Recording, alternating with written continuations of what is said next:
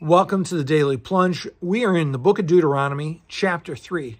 Now, one of the things that happened in chapter 2 was the first generation, the generation that was afraid to go into the promised land, well, they've completely died off. And so now their children are grown up, and they're the ones that the Lord is going to bring into the promised land. And so now that begins, and the Lord delivers them victory against the very giants and the very tall cities that their fathers were afraid of. And they go up against King Sihon, against King Og. And they say, the Lord delivered them into our hands and we defeated them. And so God created this situation and that allowed them to be victorious. And Og, we're told that his bed is 13 feet long, 6 feet wide. So he's a huge man. And as it says in chapter 2, no city was too tall for us to take because the Lord was giving them victory. Now after this, starting up at verse 12, it speaks about the division of the land that they've conquered on this side of the Jordan for the Reubenites and the Gadites and the half-tribe of Manasseh. And this is also covered in the book of Numbers. And what happens is they ask that they're going to be grazing cattle, and they want their families, their wives and their families to stay there and begin doing that. And Moses cuts them a deal. Okay, sure, we'll let you do that, but you will enter before us as our vanguard. You're going to be the special ops troops up at the front, and which they do.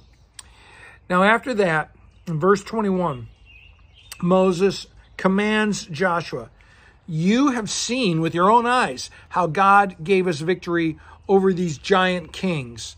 You saw how he brought us out of Egypt.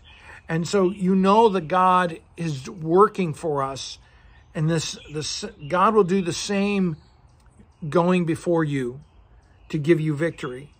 Don't be afraid of them. God is going to fight for you, and he's going to be giving you victory. So he's encouraging Joshua.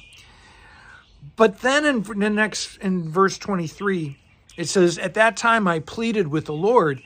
And Moses is like, hey, God, you're doing some great and strong things.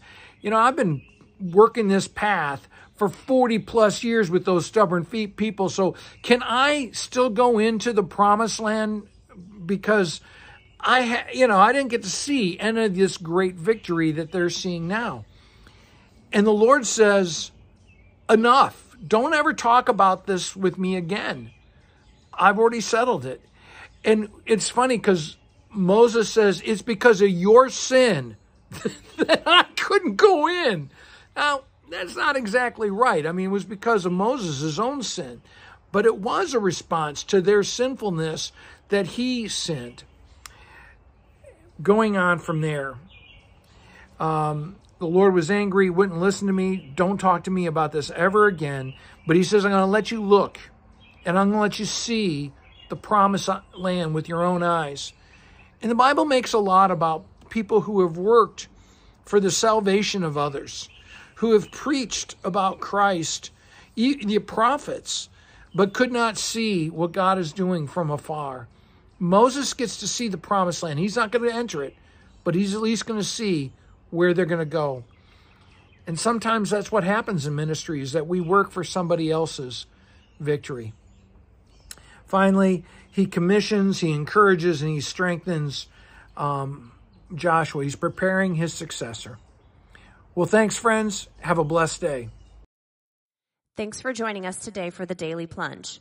We hope you hear the Lord speaking into your life. We invite you to subscribe so you can receive this plunge into the Word daily. If you found inspiration from this daily devotional, why not share it with someone you know? It is available in video on Facebook and YouTube, and in audio format on Apple iTunes, Spotify, and everywhere your favorite podcasts are found. If you want to help support this ministry, go to Apple Podcast and give us a short 5-star review. Finally, we invite you to join us for worship on Sunday mornings at St. John's Lutheran outside Fort Wayne, Indiana. Check out our website at sjlt.org. May the Lord bless you this day.